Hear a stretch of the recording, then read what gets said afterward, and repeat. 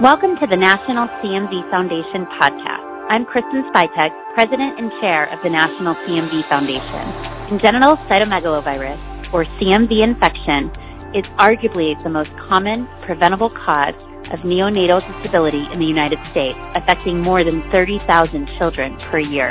The National CMV Foundation is dedicated to educating women of childbearing age about congenital CMV, and our podcast series highlights advocacy, education, industry, and scientific advances in the space, bringing congenital cytomegalovirus to the forefront of the conversation. For this episode, National CMV had the privilege of sponsoring a parent panel with 5 global experts during CMV 2019 in Birmingham, where each discussed their roles, the current state of screening, and their experiences with caring for children with congenital CMV. Hi, I'm Karen Fowler. You've seen me so many times with housekeeping so far. I work here at UAB. I'm an epidemiologist by training.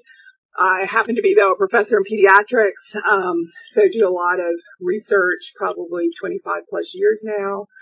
And so am up on the literature and aware, but I've got these expert clinicians over here who are going to tell us what it's really like. And so that's just a little bit about me. So I'm going to start, I think I'll start with Eva, and just ask, so can you provide us a brief background about your current position and your professional experience with congenital CMV? Hello.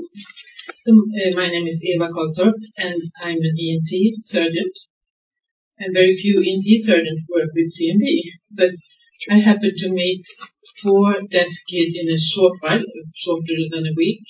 And I realized that this can't be genetic. It has to be something else. So that's how my CMV interest started, 1996. So it's a while ago. Marissa? Hello. It's a pleasure being here. My name is Marisa Mucipinhata. I'm from Brazil, University of São Paulo. I'm a pediatrician. I work with neonatology and infectious disease. Since around 2000, we have a group working as a reference center. We work in a public hospital. In Brazil, we have at least 70% of the population is assisted by the public health system, which is free of charge for everybody, but 30% of the persons choose to have private insurance. They can have private insurance. And this is not my experience. I work with the public health system. So we've been assisting population, the low-income population, and working with research things with CMV research there. And because we have started screening as a research project, screening for CMV, we have followed the infants for a long time now. I'm Pablo Sanchez. I'm a neonatologist and pediatric infectious disease specialist at Nationwide Children's Hospital, Howard University. I've been there for about 5.5 years. I was in Dallas at UT Southwestern for about 27 years.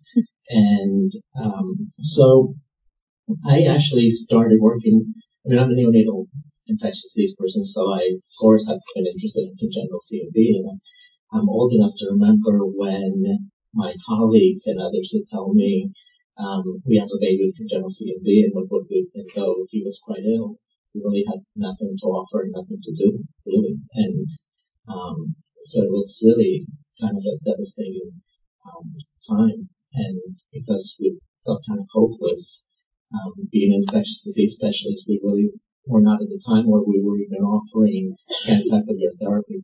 And because of that, I actually approached Roche to see if they wanted to do an anticoagulant study. And I was told that the Collaborative Antiviral Study Group was doing such a study. And that's back in 1995 when I joined the Collaborative Antiviral Study Group with Rick Woodley and Kimberly and Suresh and Karen. And then we enrolled babies in the Gancethavir study.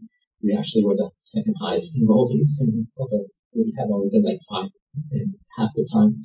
And then we were part of the Valgancethavir PK study, and then we were part of the 6 weeks versus 6 months of Valgancethavir.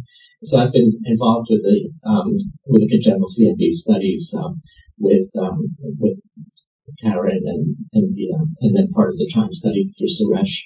So it's been a great journey because I really think we've made tremendous strides in congenital CMV. And I also want to say that when Texas mandated newborn hearing screening in 1999, I actually started targeted testing of babies who had referred on the hearing screen back in 1999. And we have been doing that in Dallas forever.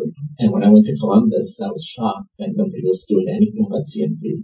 And so we started doing that back then as well. It's been a great journey. It's great to be here. It's always exciting to see how else we can improve the outcomes of these babies.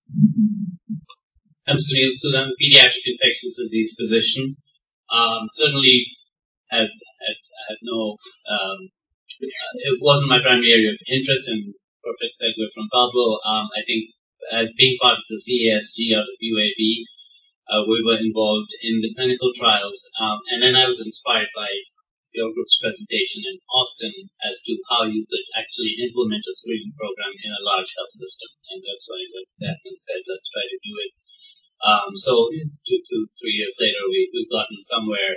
So that basically, I think at this point, what I'm interested in this is not only the implementation science of it is how you actually implement something that seems important to do and is not generally going to be funded very well, and how do you work within your health system in an era of complex medical record systems to actually get something like this done. So that seems like a challenge worth taking. So that's where I am. So Sunil, what do you like most about your job? I actually thought about it, and I think I like translating science into everyday English for people. I think we're uniquely, equipped to do that, and people always complain doctors don't explain things well enough. And I think as pediatricians, I think we spend a little more time in that. And frankly, as an infectious disease specialist, I have a little more time than a busy, internist to see what's every 5 minutes has to see a patient. Well, I had the luxury of not having to do that. But I just like to do so. One of my most enjoyable things was making that flyer for the CMV information flyer, and really worked on that. So that's actually what I like a lot about my job. Pablo, so what are you most excited about regarding CMV research advances that are happening now? So I think what is exciting is how we're moving towards universal testing or screening.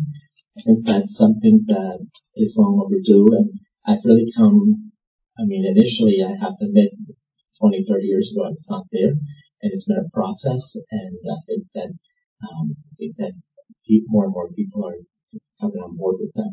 And I think identifying these babies and then the therapies that are and will be available, I think is very exciting about CMV. And in the future, I think we need to move into more in terms of pregnancy. And so, Eva, what about you? What do you like most about your job?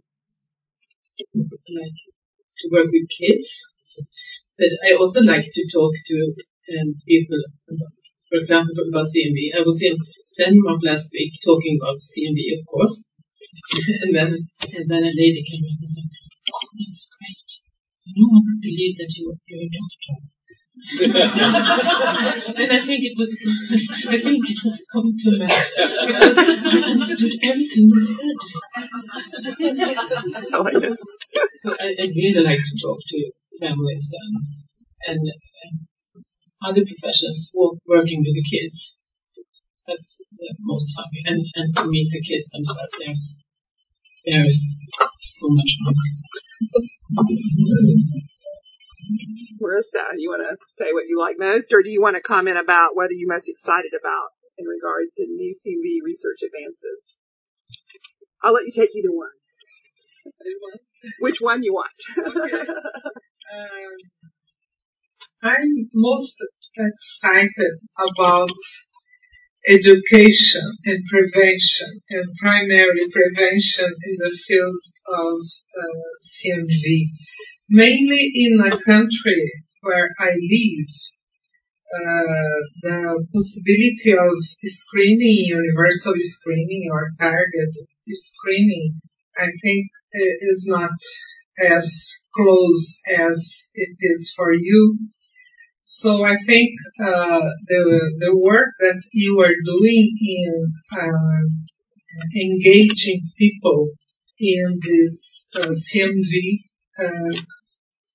field and educating people and trying to use the knowledge that we have gained so far and spread out the news.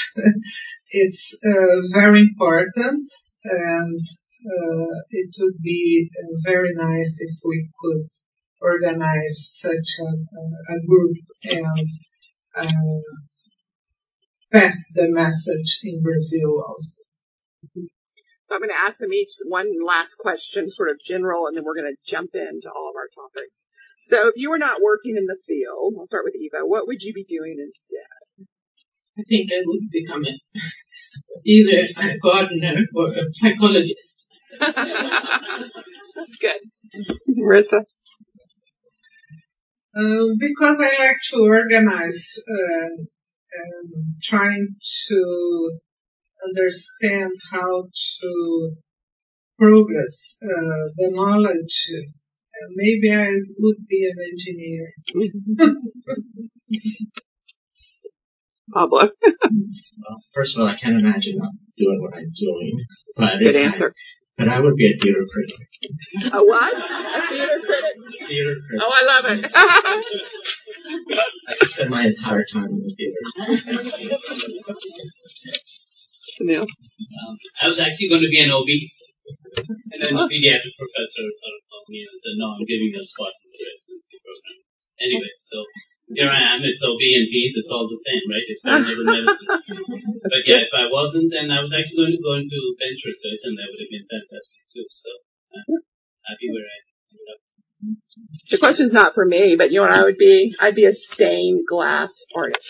So that's what I want to do in my free time. I have it all set up in the garage, and I never do it. Okay. So let's talk about CMV. So in your country or your institution, what are you doing regarding newborn screening?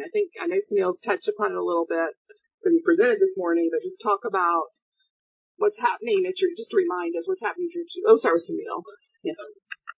Sorry, what's happening with? Yeah.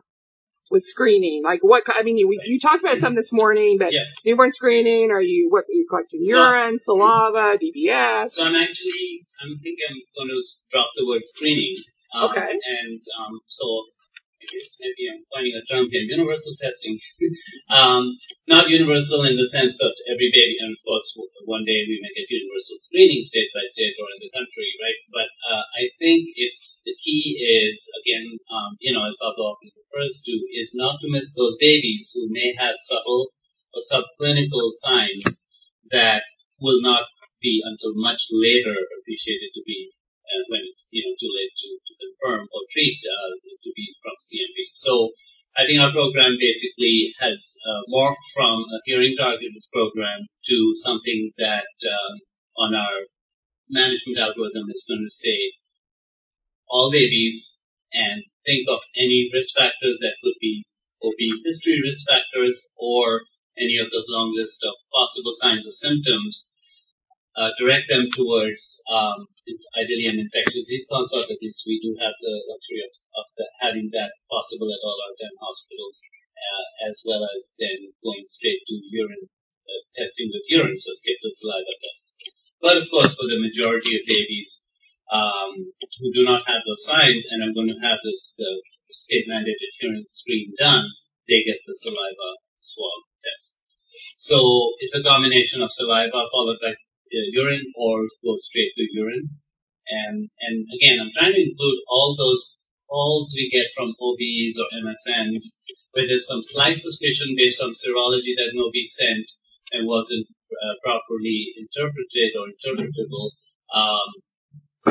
or some, as we've all experienced, some relatively non-specific finding on the prenatal sonogram. And as you know, as the pregnancies get higher risk, or women are having pregnancy at higher ages, they get more prenatal sonograms and more incidental findings, such as thickening of the bowel.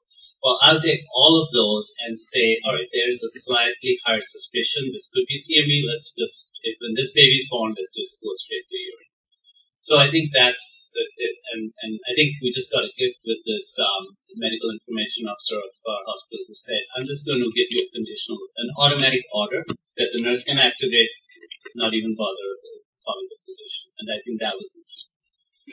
So it happens not 100% time yet, but it happens more in more automated fashion than I would anticipate. So that's kind of the stage of what we're doing. Yeah, yes.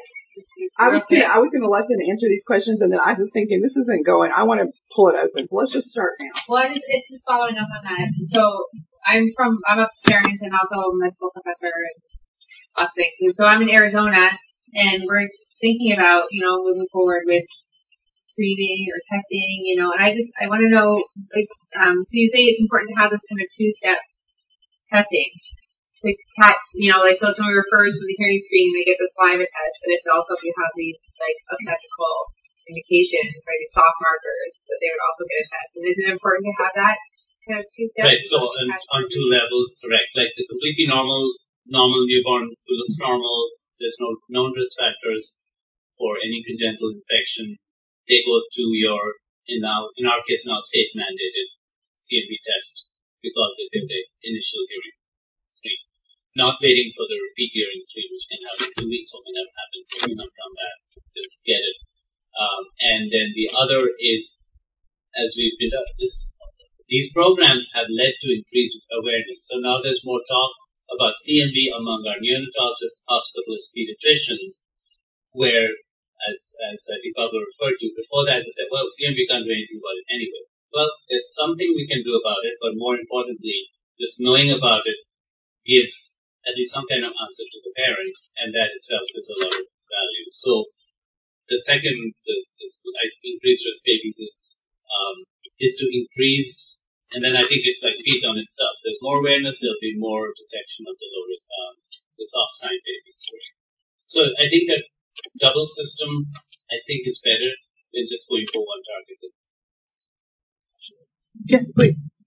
So I want to comment on that because I run into this. I think also what you're getting at is the recommendation of one of the saliva urine and whether then that causes confusion.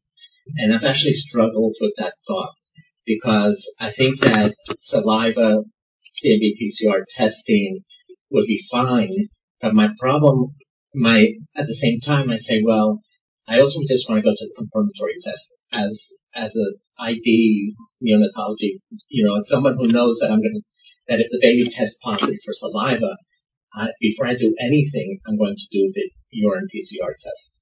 I've had 3 false positives so far. And so before I go into anything, I'm going to get them. However, then making the recommendation that on some babies I would just go straight to urine PCR, it's not one recommendation, and then it leaves them with the option and then end up maybe not even getting any. So I struggle with that. I think ultimately with universal testing it's going to be just saliva, at least by current, if we're using our current studies, it'll be saliva. And I think that it's fine that we just test them anyway with saliva. And then maybe if it's positive, we'll just have to get them. But I struggle with that because I know that if I have a baby who has hepatosplenomegaly, thrombocytopenia, and I think this is CMV, I just want to go straight to the source and just say, I don't have to wait for the saliva to become positive.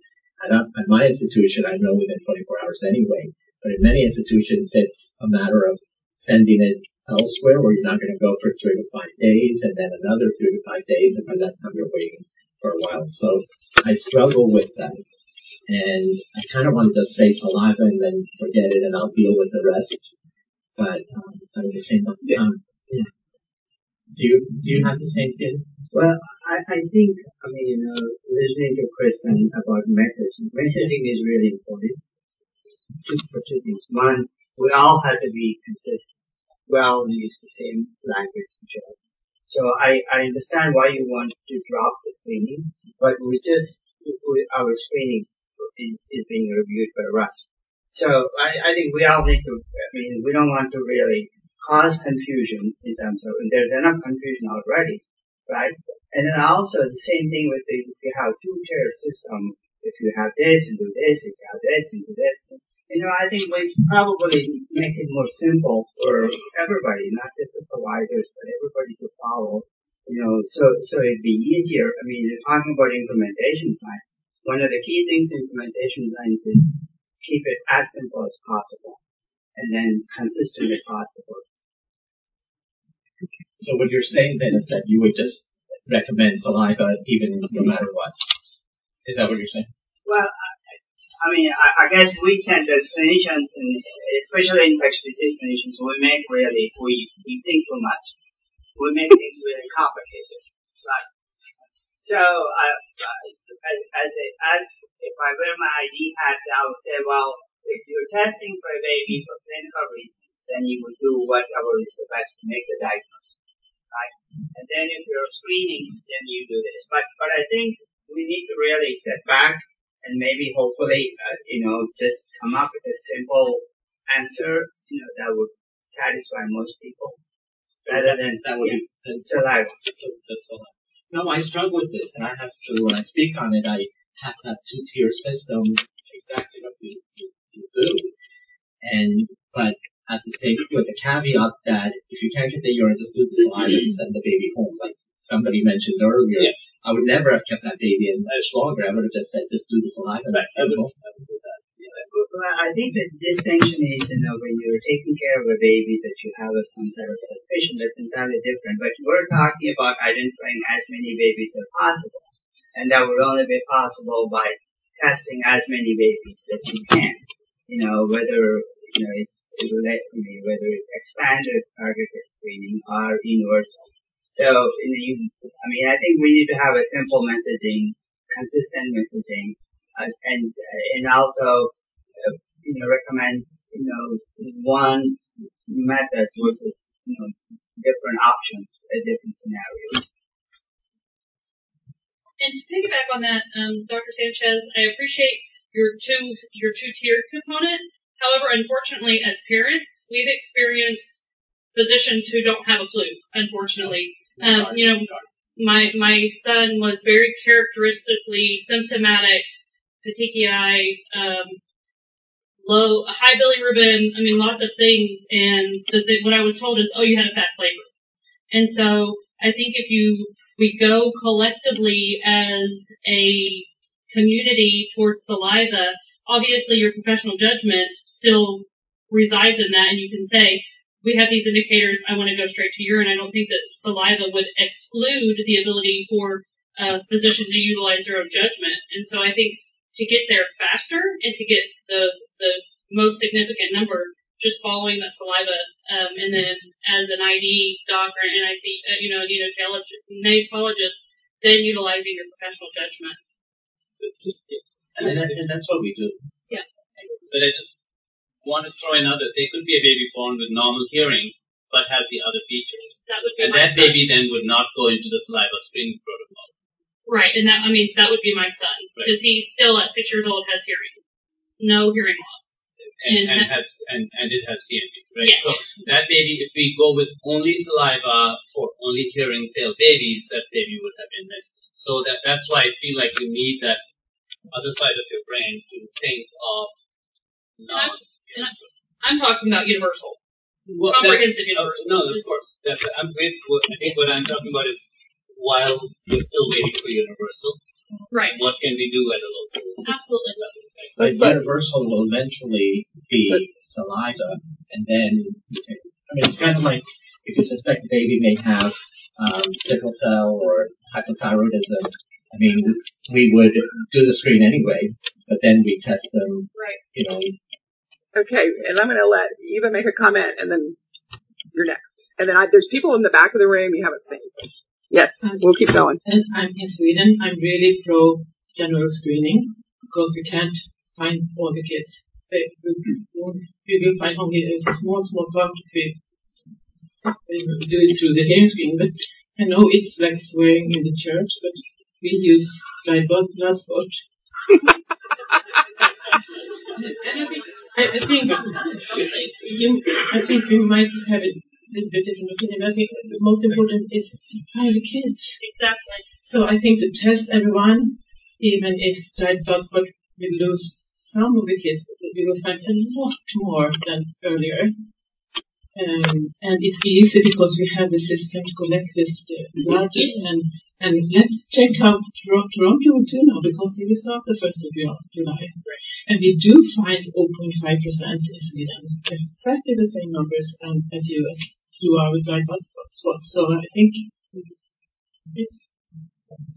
if I can help you feel not as bad about saliva, is the fact that as parents who likely have another child at home, waiting for the urine test is like a lot harder than you would think it would be, because the baby doesn't always pee in the, when you're at the pediatrician. My daughter who has CMV, I almost left because she didn't pee, and we were going to travel a week later, and I needed to get home and pack and all the life stuff, and she was SGA but didn't have a ton of other symptoms. So I was like, with the urine, you need a greater amount of parental consent than with the saliva. Like, you're asking a parent to wait or bring it home or bring it back. With my third child, I knew that we wanted to confirm that she didn't have CMV, even though I was extremely low risk. And she pooped in the urine bag. So I was like, oh my gosh, this is such a hard method to deal with when I have other kids at home. And the bag came off when I brought it home. It's just a little more tangled, even if it's more accurate. And actually, that's been the biggest argument against universal urine testing for all babies, because it has come up, and you would not believe at medical meetings where people will come up and say, "Why not do urine?" And exactly, I'm glad that you're voicing that, because it's true. My name is Liz. I'm a PhD doc as well, but also work in a state health department in New York State Health Department. And so I'm a newbie on the scene and look to a lot of other states and to all of you for various experience on this. But one lesson learned, I think the question initially was about Arizona and maybe looking to take some efforts. And one of our lessons learned in the recent New York State legislative efforts was in relation to the specificity of which it states urine PCR. So I think giving a little more flexibility to facilities and health departments to do either that's equivalent would be helpful in creating laws, as well as the fact that universal, obviously dried blood spot or saliva would be the way to go, and urine would be very cumbersome, and we can't imagine trying to implement that.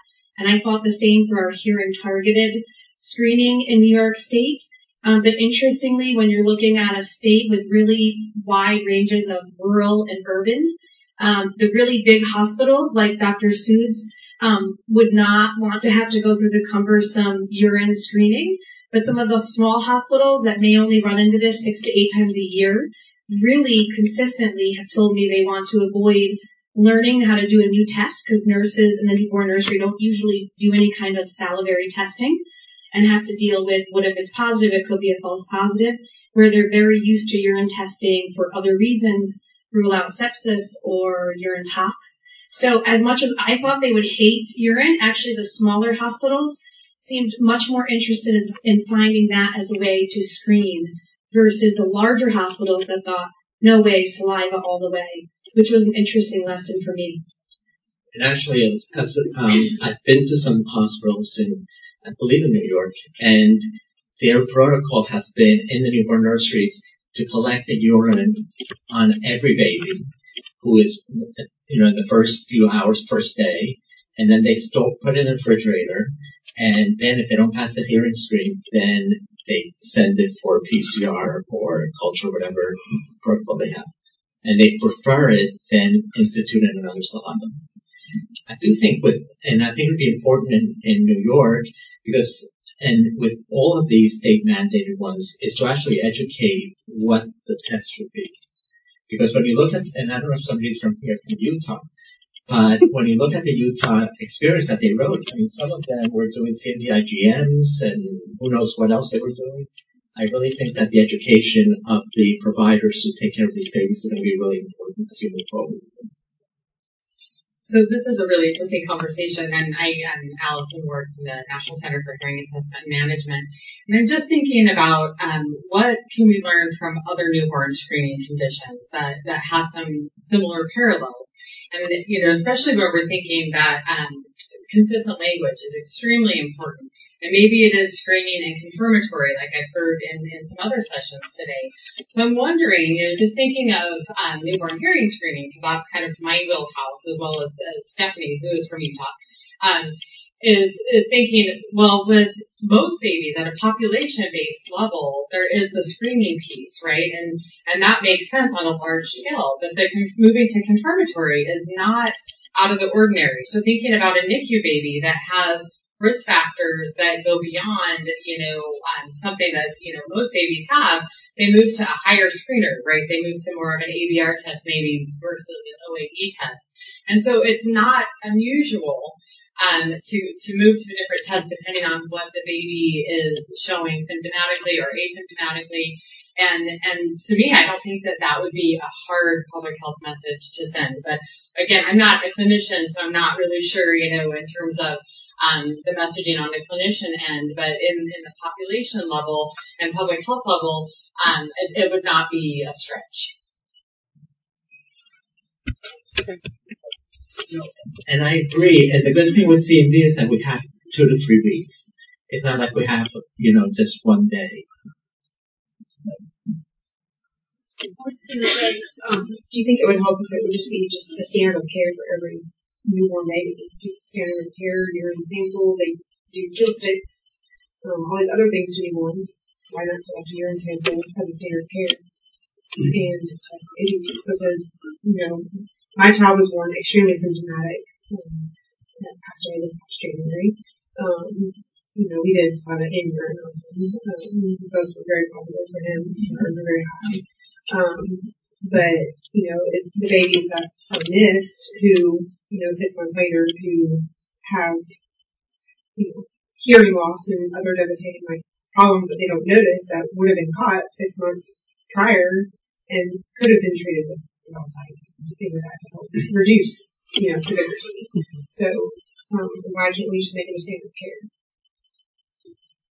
I mean, just I'm countering Pablo, who did this hospital in New York, but one of the hospital I spend most of the time is a small hospital in New York, and our nurses would definitely not be able to do that. And babies spend more time now in the mom's room in the baby-friendly initiatives than in the nursery. So it's very impractical to bag babies and then throw the urine just in case. I think that my hospital just won't fly. So I doubt that can be made standard of care at most hospitals. Maybe some can. And I think the bottom line is that we do have a very reliable, easy source of getting it. That's the bottom line. So I do think that saliva is where it's at. But again, I think you sometimes may have to individualize where that that's true.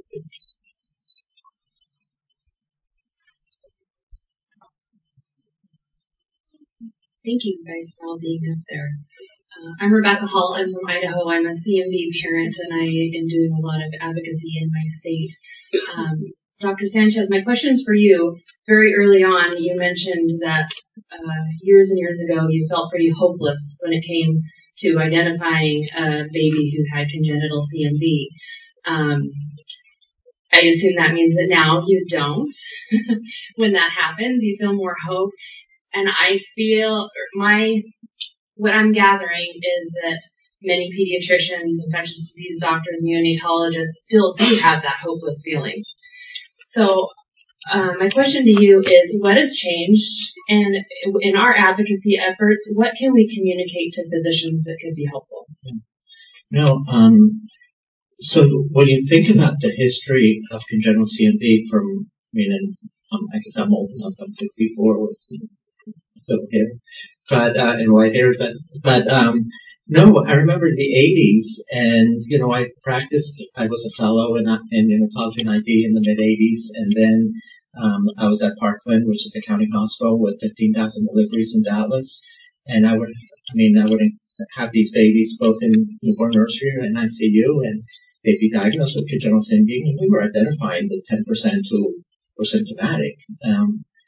But what was the next step when they told you, we have a congenital CMV baby? Yeah, I wanted to see him, I wanted to talk to the family and everything, but we didn't have any treatment. We just followed, just said, he needs some follow-up hearing evaluations.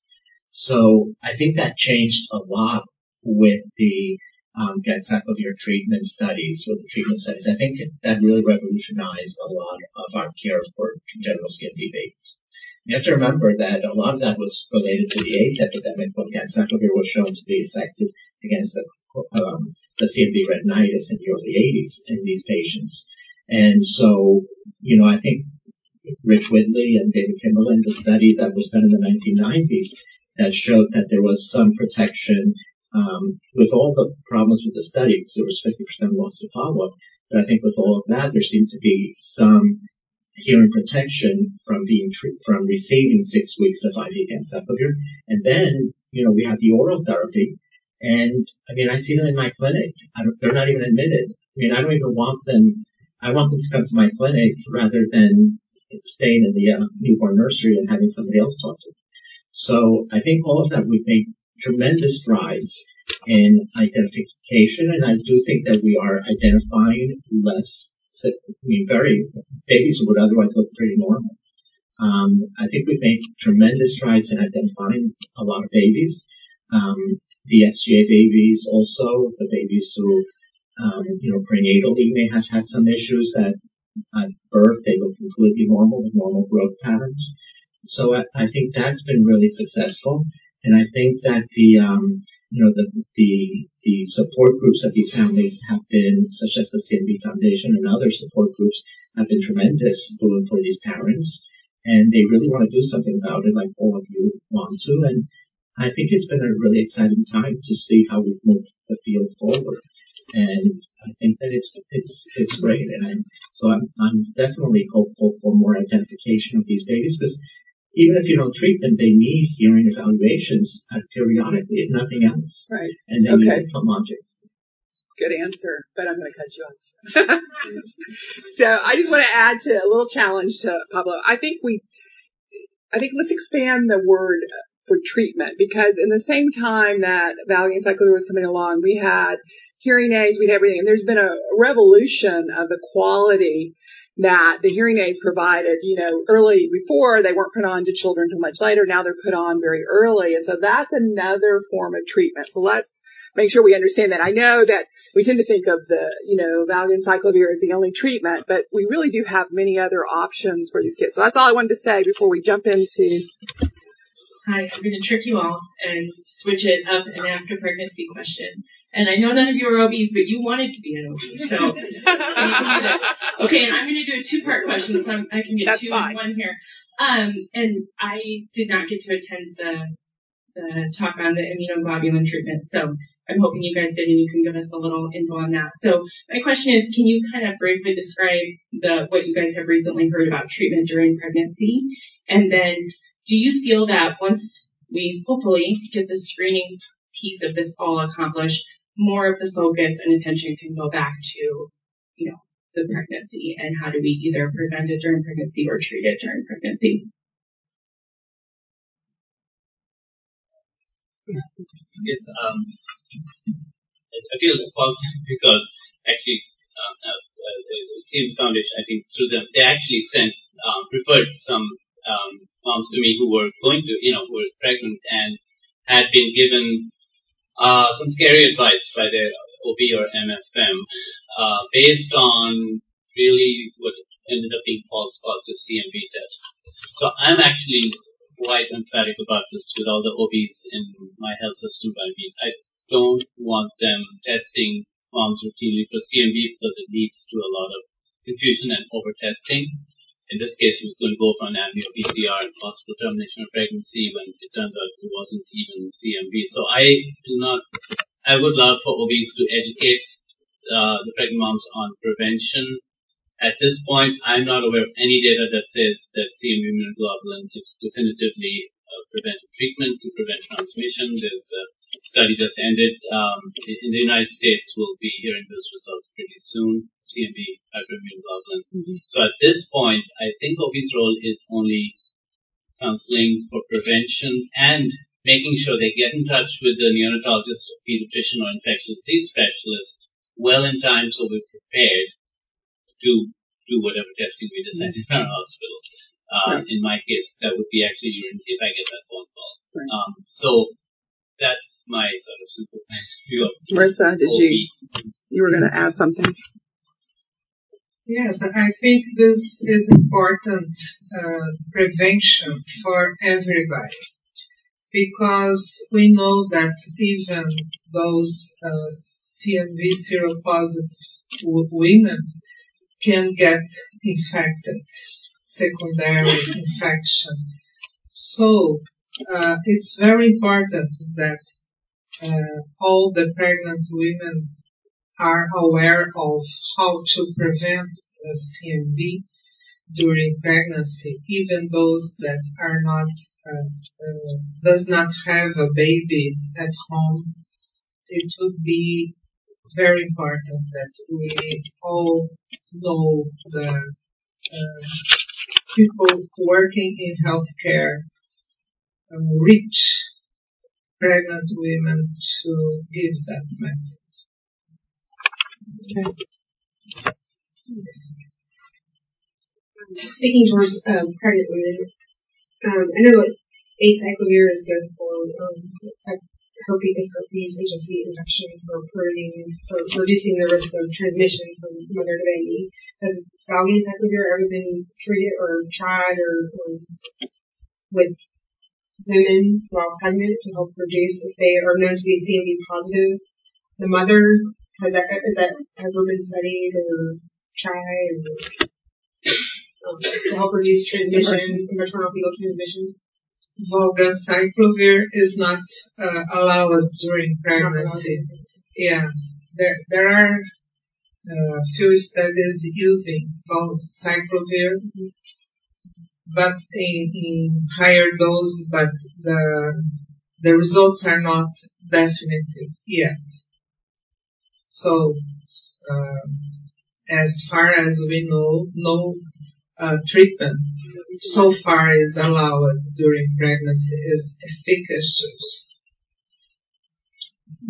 You have to remember that, and I tell the families this, that when and that's another thing, is that I don't like treating them, just with a phone call and then telling the neonatologist or pediatrician to just start the valganciclovir or the ganciclovir.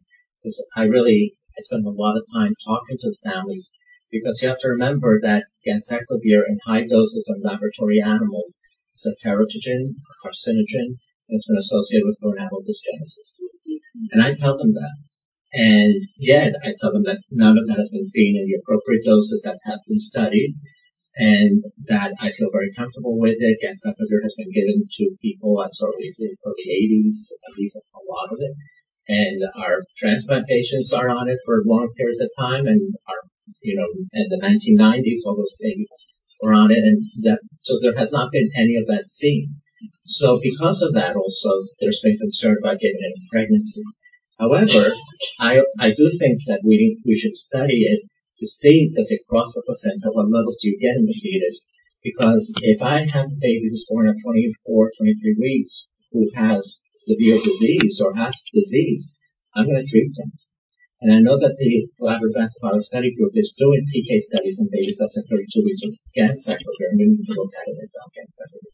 So I think that has to be in the future to see whether you're going to cross the placenta. I don't know if Suresh has any of that information, if we know that. I am told that there may be that Falcon Sacre may be looking at that the French may be looking at it, but I can't confirm it. I just have a question. Since everyone on the panel said they're interested in translational, medicine, how this implements, how it affects families and kids, right? From the parent perspective, as you're implementing these screening or testing programs, and you're catching more babies and interacting with more families, right, in the NICU early on in the clinic, do you have counseling for that clinician who's going to be delivering the diagnosis or do you have advice, or can everyone speak to how do you deliver that diagnosis? Because I can tell you, when I got the diagnosis in the NICU, which is at the hospital where I was teaching, the neonatology resident hugged me, and whispered in my ear, "This is my worst nightmare." And that is not the way you deliver a diagnosis. So, people don't know about it, right? Clinicians don't know about it. We know it's a spectrum, right? And all the research science seems to be like there is no predictive outcomes of where, besides maybe some of the, triad of symptomatic diagnosis and microcephaly, but really outcomes are really variable. So, can everyone speak to maybe like how is that part of what you're managing when you have these screenings, when you are interacting with more families, and can it be, and how would you deliver diagnosis? For the hearing impaired kids, it's often me that give the diagnosis because they didn't even know about systemic device before they come to try for the cochlear implant. But I have heard the same story as you tell. It's not easy. We should work on that. Yes. I will tell you that all of the babies are identified with CMV get sent to me. So I'm the one who talks to them all at age 12. Did you 64? I actually have a fellow and two neonatal ID fellows, and I'm going to sit here. But I agree that we need that is very important. I think, as with all the congenital infections, we oftentimes give the wrong message to the families because is not true. And I'm a neonatologist, and I know fully that we cannot predict the future. I mean, a lot of these grade 4s, bad IVHs, and they're doing fine when we see them in follow-up. So I think it's extremely important when one speaks with any parent with any baby's condition that we can't destroy the hope, because it's we just have to optimize what that baby can do in the future. And it's not, I can tell them, and parents want to know. I said, these are some of the things that could happen, but he may just be developing at a slower rate, and we need to follow them, and we need to optimize what therapies are available. And I deal a lot with congenital syphilis because that's really where I started. And, parents, they're told they're going to be deaf, dumb, and blind. And I'm like, absolutely not.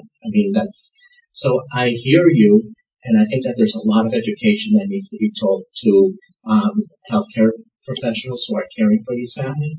And I think that is extremely important for us, not only with CMV, but with any baby, not to take away that hope, because we can work through it and we can optimize the therapies. And we have no idea where that child's potential really lies. And on the other hand, I don't think you should downplay, like the doctors that when you come in and he's like, "Oh, don't worry, you're not going to have CMV. Your baby doesn't have it. Or your baby doesn't have hearing loss. It's just fluid on the ears." I think it's important. And if we're going to start to do universal screening, we're going to have a lot of asymptomatic babies. So you don't want to completely frighten the family before you even confirm that it is a true positive. So you're right. We got to do good on the messaging all the way across the board, I think. And that comes with the hearing. And just to add on to that, so, I'll volunteer at National CMV Foundation. I think that's important. That part is like how to deliver the diagnosis and how, once you're catching the kids, how do we talk about it? And I will also just like to say, as a mother of a child who has all the things you could possibly have with CMV,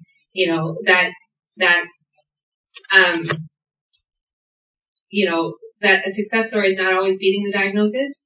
A success story is sometimes meeting the kid where they're at. And my son, who has limited mobility and hearing loss and microcephaly and seizures and all the things, he's driving a power chair with his head switches. He's telling his SLP therapist he doesn't want to play with that toy, with his eye gaze. And that's success too. And I understand that parents don't want, can't maybe hear that message right at the beginning, but, and maybe that's not your place to say it, but just to put it in the back of your mind, right? Just to remember that the success story is not the kid that only has hearing loss or the kid that only has balance issues, but like our kids are success stories too. I think it would be great if the parents could write something to that effect. And it shouldn't be more than, just even one sheet. Like we tell information to the parents about what CMV is, we have a sheet for it. If we just have one small pamphlet that we can give to the parents about video, I think that'd be a great service. I just wanted to push you a little bit more on Amanda's question regarding awareness amongst pregnant women. How do you have that conversation, and what would the ideal messaging look like to you if we're trying to make them aware of CMV and they want to know if they can be tested for it? Because that's inevitably the next question. Do you just say there's not a reliable test? Watch out, exercise hygienic precautions just doesn't quite seem to cut it as the end point in that conversation.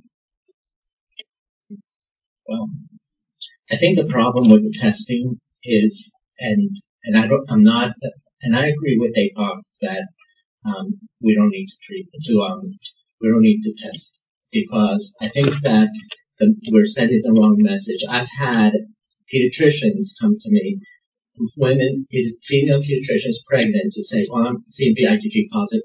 I'm protected. I don't need to do anything. You can't believe how many people think that way.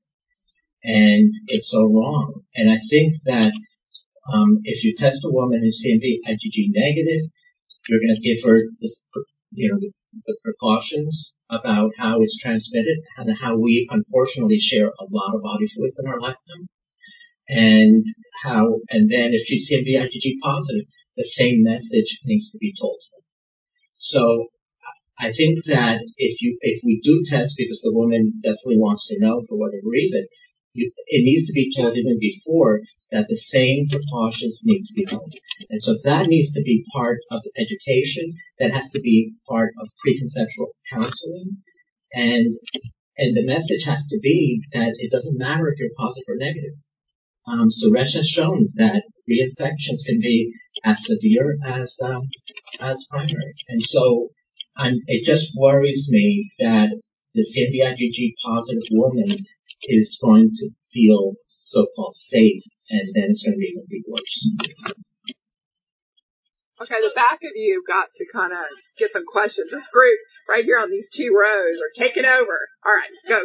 Can I just mention, I'm sorry. But however, once we were to get to a treatment, then I think that, yes, absolutely, we need to screen to see if she converts, and then institute therapy. And the IVIG trial, the Cytogam trial by the NIH and the Maternal Fetal Networks got stopped early for futility. When do you expect those results out? Does anybody know? For the one that's going on right now, for HIG. They pushed it to 2020. Oh, they pushed it to 2020? They're doing follow-up as well. Yeah, they're doing some follow-up, and then, I was hoping to be 2019, but Janelle has the latest. But the final follow-up is going to be November 2020. Can you say that for us? Okay, he said that the final follow-up is going to be November of 2020. So in talking about the IgG positive and the secondary infection, I know that there was the information that I, in my research or looking through, was that the risk is far less with a secondary infection than primary. And I know that conversation has changed, but do we have any data or statistics on those reinfection rates or the probability of the seroconversion? And the secondary infections, the problem with precisely understand what the risk is because we do not have good ways of diagnosing secondary infections. We do have one assay, but it's not very sensitive. And using this assay, we've shown that secondary infections might occur in something between, it depends on the population, but in a very highly seropositive population, it might occur between 10% to 40-60% annually in different populations. Of course, if it's a lower seroprevalence population, the risk of secondary infections, as we understand now, is lower because of the virus reservoir that the woman is exposed to.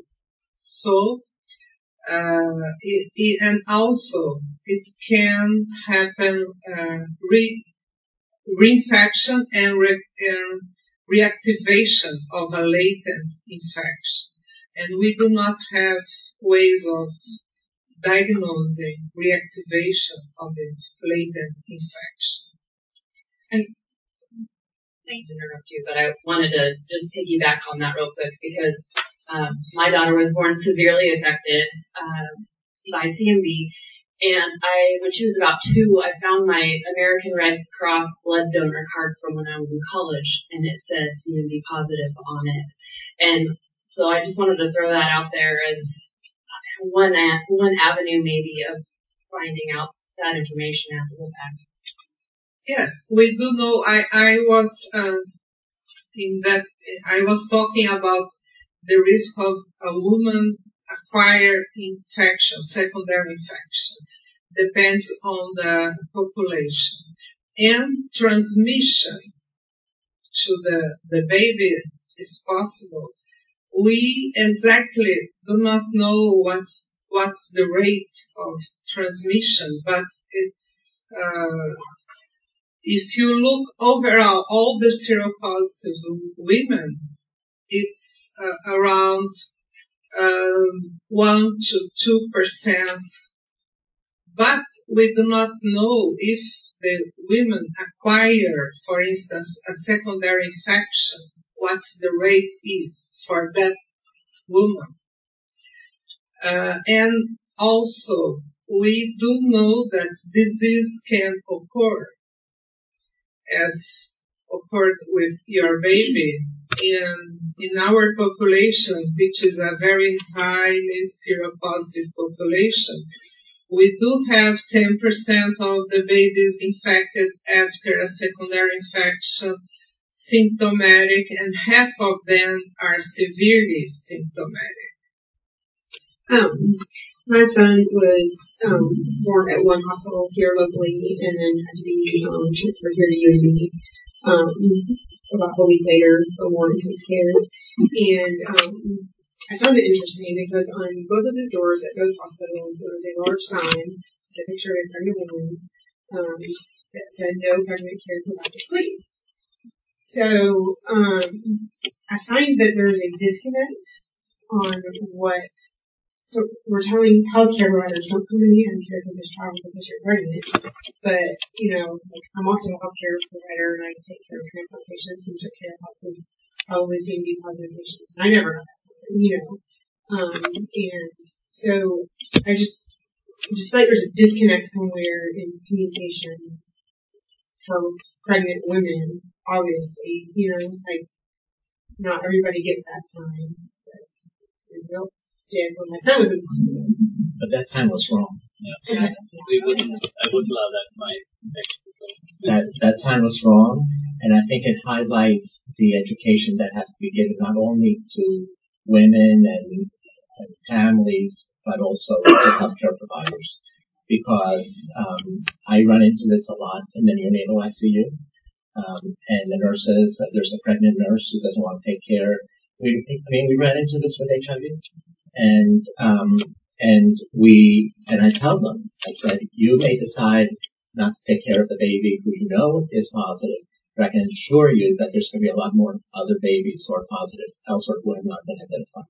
And unfortunately, we tend to be a little bit more careful actually with the ones we know rather than the ones we don't know, although we should be using the same precautions throughout.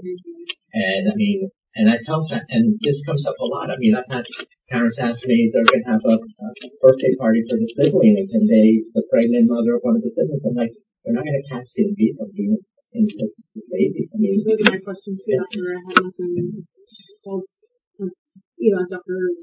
Do I need to tell the daycare? We're raising my arm because one of my girl's teachers was pregnant. I was like, do I need to tell her? She needs to get tested. And it's just felt freeing, I guess. I agree, and I think that it's really sad that it's still going on. Yeah, and I've had similar experience when my daughter's been in the hospital for something non-contagious like a seizure. They won't let her walk down to the toy room with the other kids, and I had to email them and say that is not right, and you can't do that. You can't exclude her because you're trying to protect your staff, and that's not right. So, but this brings up another question I was going to ask is, what do you all think of the current state of the research on prevention, and where are we at with that? I wanted to comment. I think that if that happens, it's not just telling the nurse or the pediatrician may know nothing. I think you need to go up and see who is the hospital epidemiologist or infection control person, because that I think we need to teach people. Similar, we need to teach the OBs, the parents.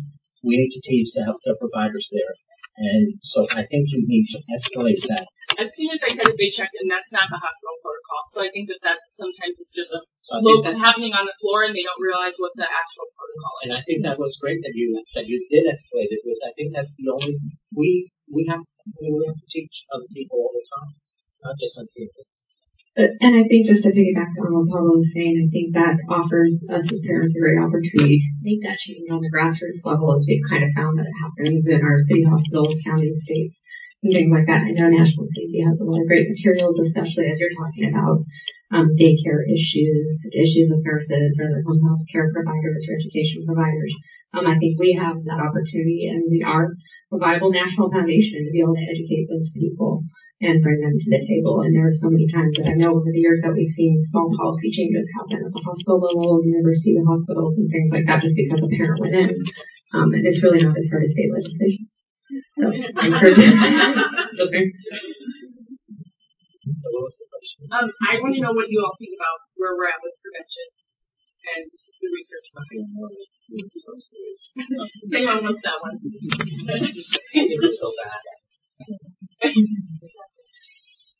Well, I think that prevention, it depends on the socioeconomic context, and for instance, in what would work in my country would not be the best way to go in your country.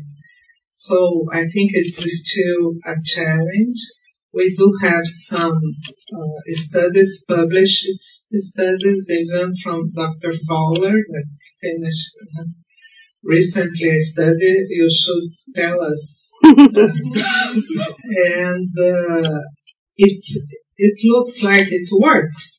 Yeah. Yeah, so we're going to have a prevention panel in the morning. I'm going to talk a little bit more about this, but yes. I think we've seen that women are willing to change their behavior, and I see all the heads nodding of the parents. They know that this is possible. We get pushback, but I will tell you something that's happened that's kind of interesting. I think a lot of you know, but maybe some of the others in the room don't know, that for the first organization, the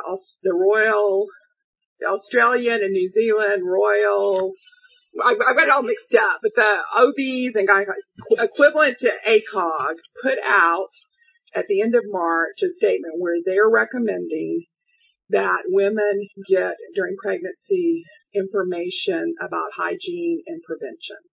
So this is the first official organization that's done this.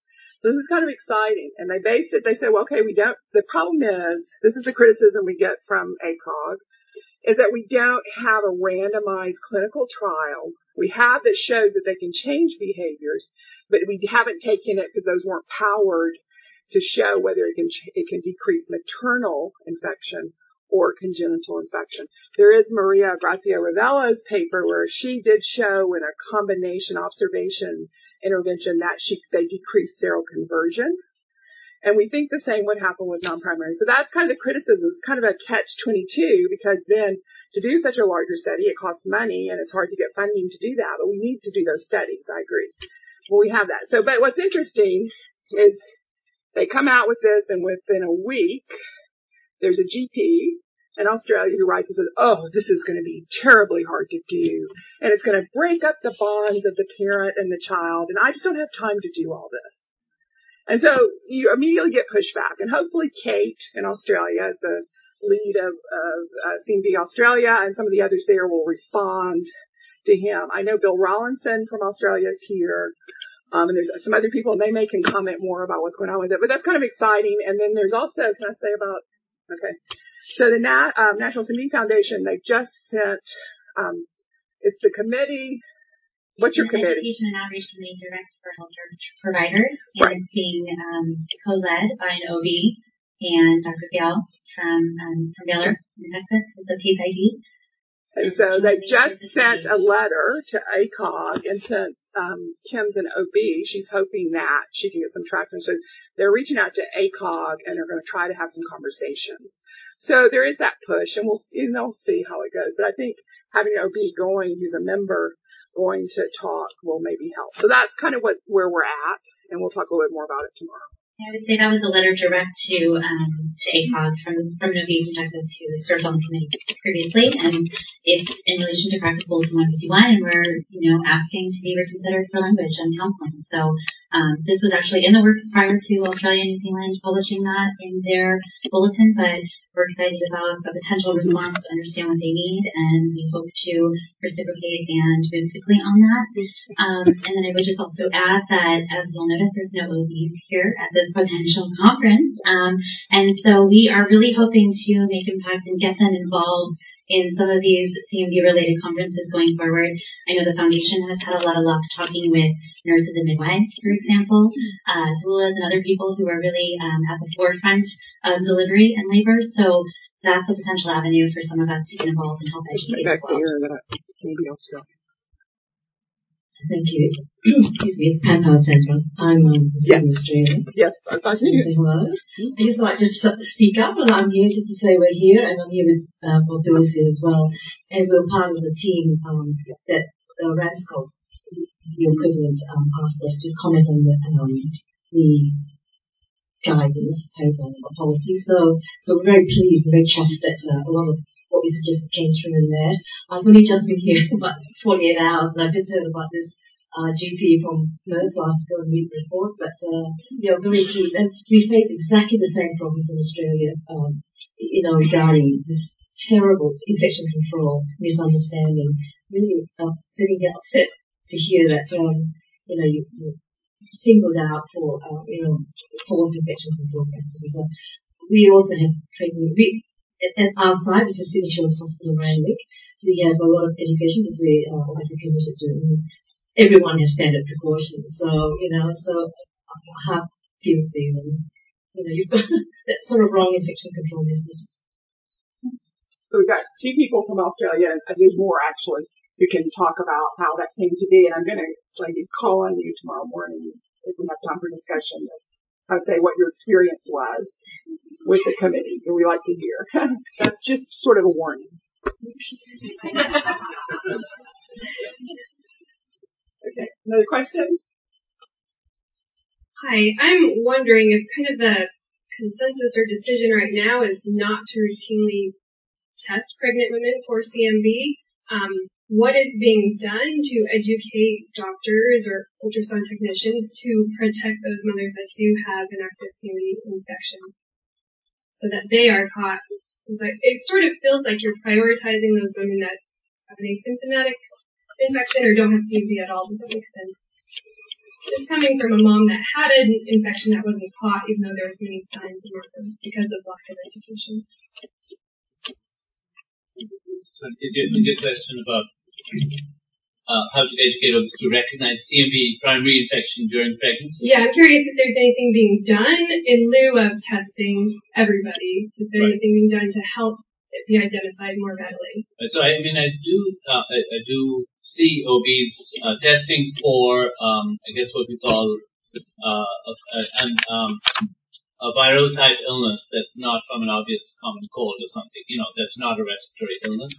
And I think with that, OB is actually good because they'll send the usual workup for acute mono-like illness is what, it's often called, right? So you have maybe some sore throat, some lymph nodes, fever, sometimes, hepatitis, and then they will actually send CMV and EBV titers at least in general. I see that is the case. So, that way that actually does sometimes lead to a diagnosis of primary CMV infection proven, and then we're sort of, more aware of what to expect.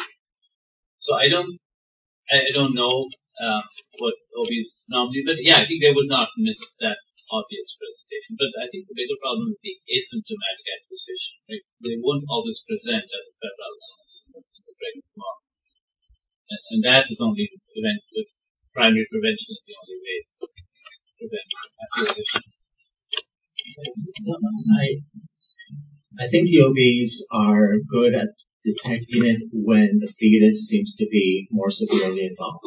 So if they do a prenatal ultrasound for whatever, for less fetal growth or fundal height, whatever, or they do a routine ultrasound and then there's ventricular the ventricular enlargement. So I think for more severe involvement, I think the OBs are good at detecting that, whether it's by serology or potentially by amniotic fluid PCR. And it's not just for CMV, but they look for other things. They test for syphilis and they do the toxo, whatever other testing they do. So I think those are, I think they're good at. And I agree then with Sunil that the less obvious infection, I don't think they're very good. But I will say that as a pediatric infectious disease person, we're not very good at detecting them. Does anybody even remember when they turned CMV positive? They probably just had a cold sometime. The mono-like illness is the rare manifestation. And, a lot of people get CMV during their lifetime, yet we don't test them routinely, even, when they have colds or anything like that, because, we don't know if that's true and related. So I think the whole issue of CMV is a difficult diagnosis sometimes to even make. Aside from the acute mono-like illness with other things.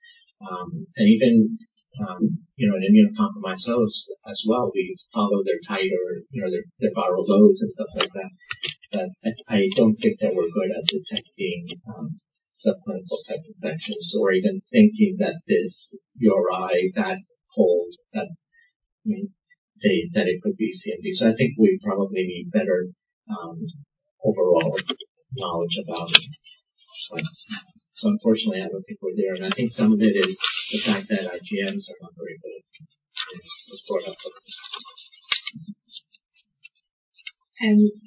I come from Italy, and in Italy, but in other countries from Europe, in most cases, the pregnant women would like to have the testicles at the beginning of the pregnancy.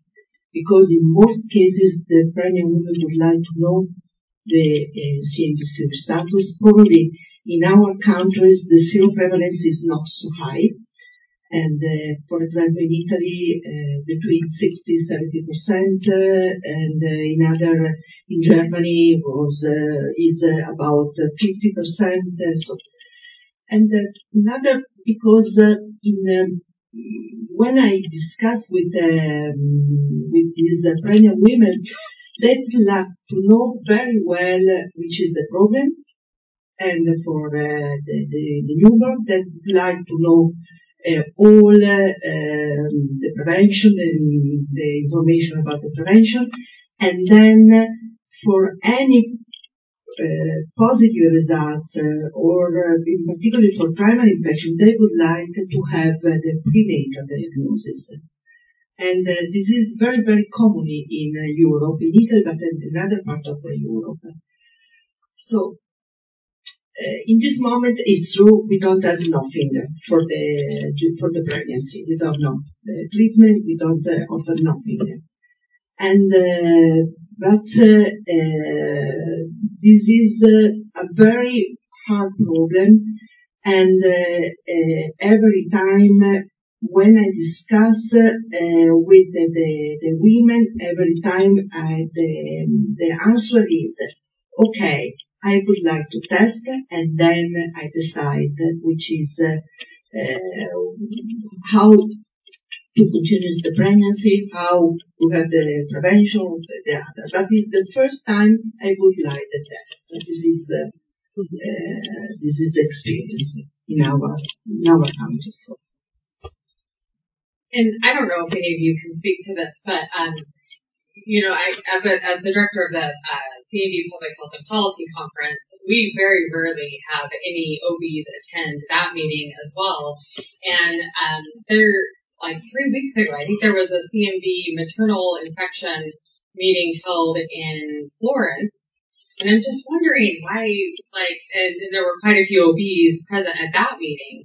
And so I'm wondering, just thinking about joining forces and why there's separate conferences for a maternal infection CMV and then more of a once it's acquired and what's happening with the kiddos after the fact. I don't know if any of you can speak to that, but it just seems like there's a disconnect between the two areas. I'll just say that conference was a maternal and congenital infection meeting, and that was held, and they wanted to focus on Europeans and others also, but there's there. So I think what we've got to do, they may have had, there has been historically, I think, more OBs involved in Europe than we've had in the United States. So, I think, and for example, like in Belgium for years, they screened, pregnant women, for CMV, but I was just told by Arnaud that the new medical officer, whatever official title is, she's an MD and an OB, I think she's an OB, but she's decided they don't want to do that anymore. And so that's like a real shock, and because they've been doing it in Belgium for years and years and years. So things change. I do think there's one group that we should try to target in the United States, and it's the Infectious Disease Society of Obstetrics group. It's a small group that usually meets in August, and but they're all interested in infectious disease. And I think I have found at that meeting that there's at least 10 OBs interested in CMV. And that doesn't sound like much, but since we don't have any here, 10's a good number, right? So I don't know how we bridge that relationship. It's everybody's busy. It's expensive to travel, but we've got to figure, we just aren't hitting it, Allison, as you know. Trying to figure it out. Yeah. I do think that one of the entrees, I know that in Europe, like you were saying, is because they've been far more advanced than we are as far as testing and treatment.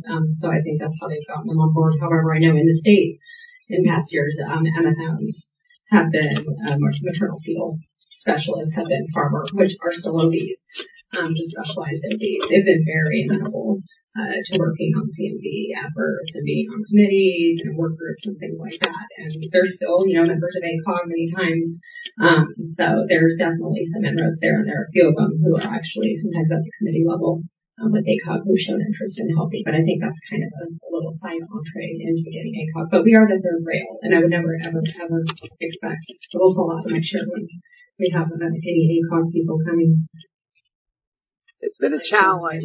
It's been a challenge because even when we had a meeting years ago, all the federal agencies came and different groups, FDA, it was, NIH and all that.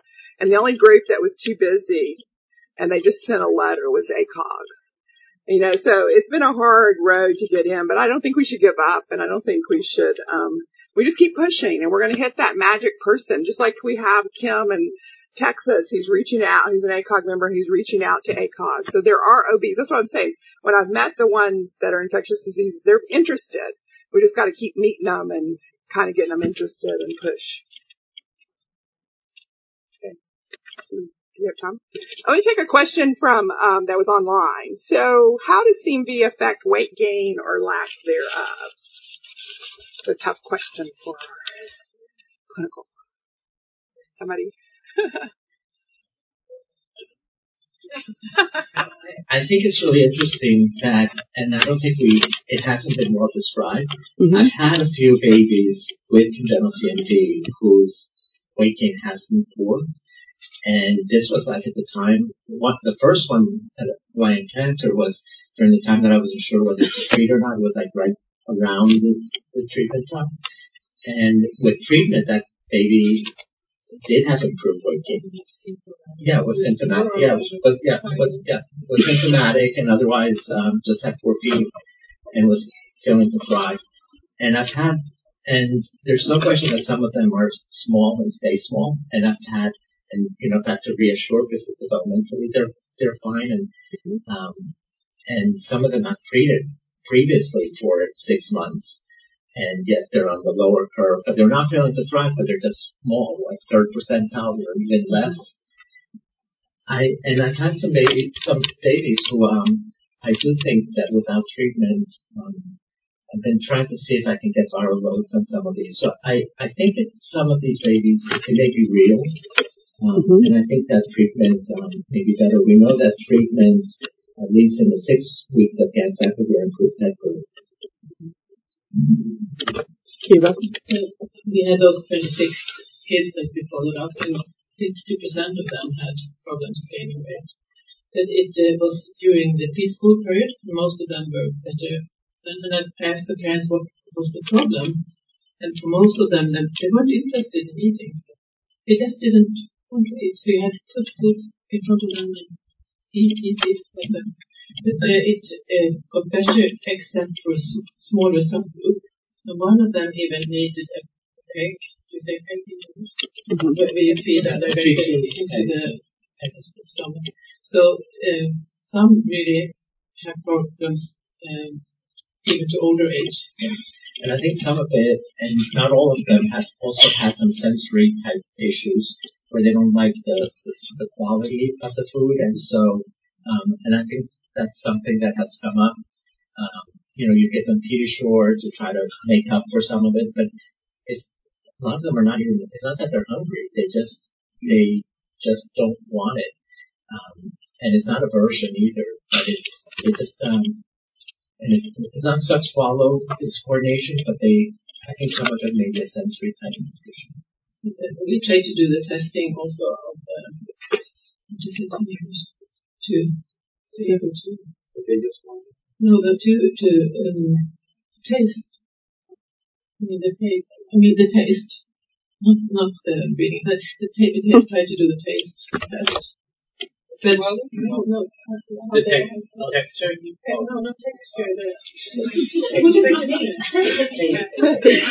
Don't you taste it? And I'm just asking, do they have any problems? Do they eat? Do they complain? Strong food, and they couldn't say by asking the parents or asking the older kids. But then, after some years, Dad came back and said, "You talked about this problems. Is there a way to test it? Because she has a lot of problems there. Now she was 15, so I think all the sense organs might be damaged by the CMV." So you said that on the ganciclovir, and you found that the head size would improve. Was that, do you feel like it was just in general, or was there structural improvements? This was in the original trial of ganciclovir, done in the 1990s, 6 weeks versus no therapy, and looking at hearing outcomes. But the babies who received ganciclovir had improved head growth over the first 6 weeks. They did not do any neuroimaging to know whether their MRI was any better or anything like that. It was just head growth. the back. Yes. I just wanted to add a point. In France, in Robert Debré Hospital, there is a doctor which is starting a PhD on olfactive impairment in CMV. So you were talking about every sensory impairment, and they have discovered that olfactive system is impaired. So it could injure. It could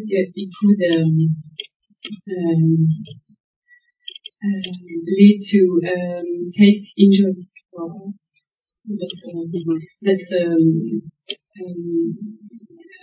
This work is currently going on.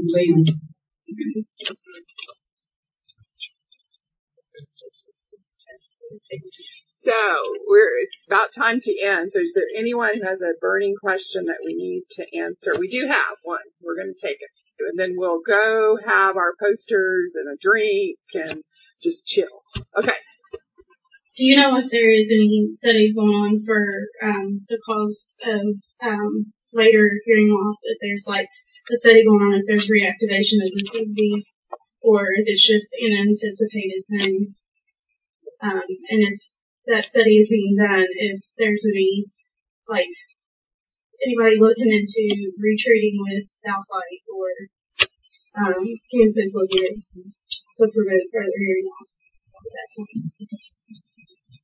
There's actually Rich Woodley and David Kimberlin and the Collaborative Antiviral Study Group here in Alabama and Birmingham are doing a toddler Valcan study. So if they're identified with hearing loss and congenital CMV, there is a 6 weeks of Valcan Secondary versus placebo. If they're from 1 month to 4 years to 48 months, 4 years of age. So that study is ongoing in multiple sites around the country, and then it's a treatment, right? You're talking about treatment, yeah, treatment, or if they have hearing loss from congenital CMV and identified after a month of age, and then Dr. Park is doing a study after a month of age also, and those are babies, children with asymptomatic CMV infection and hearing loss, and then treating them. It's also a randomized trial. Okay, great. Thank you guys so much for being here and all the good questions. Thank you again for tuning in. Visit www.nationalcmv.org for additional topics and podcast episodes.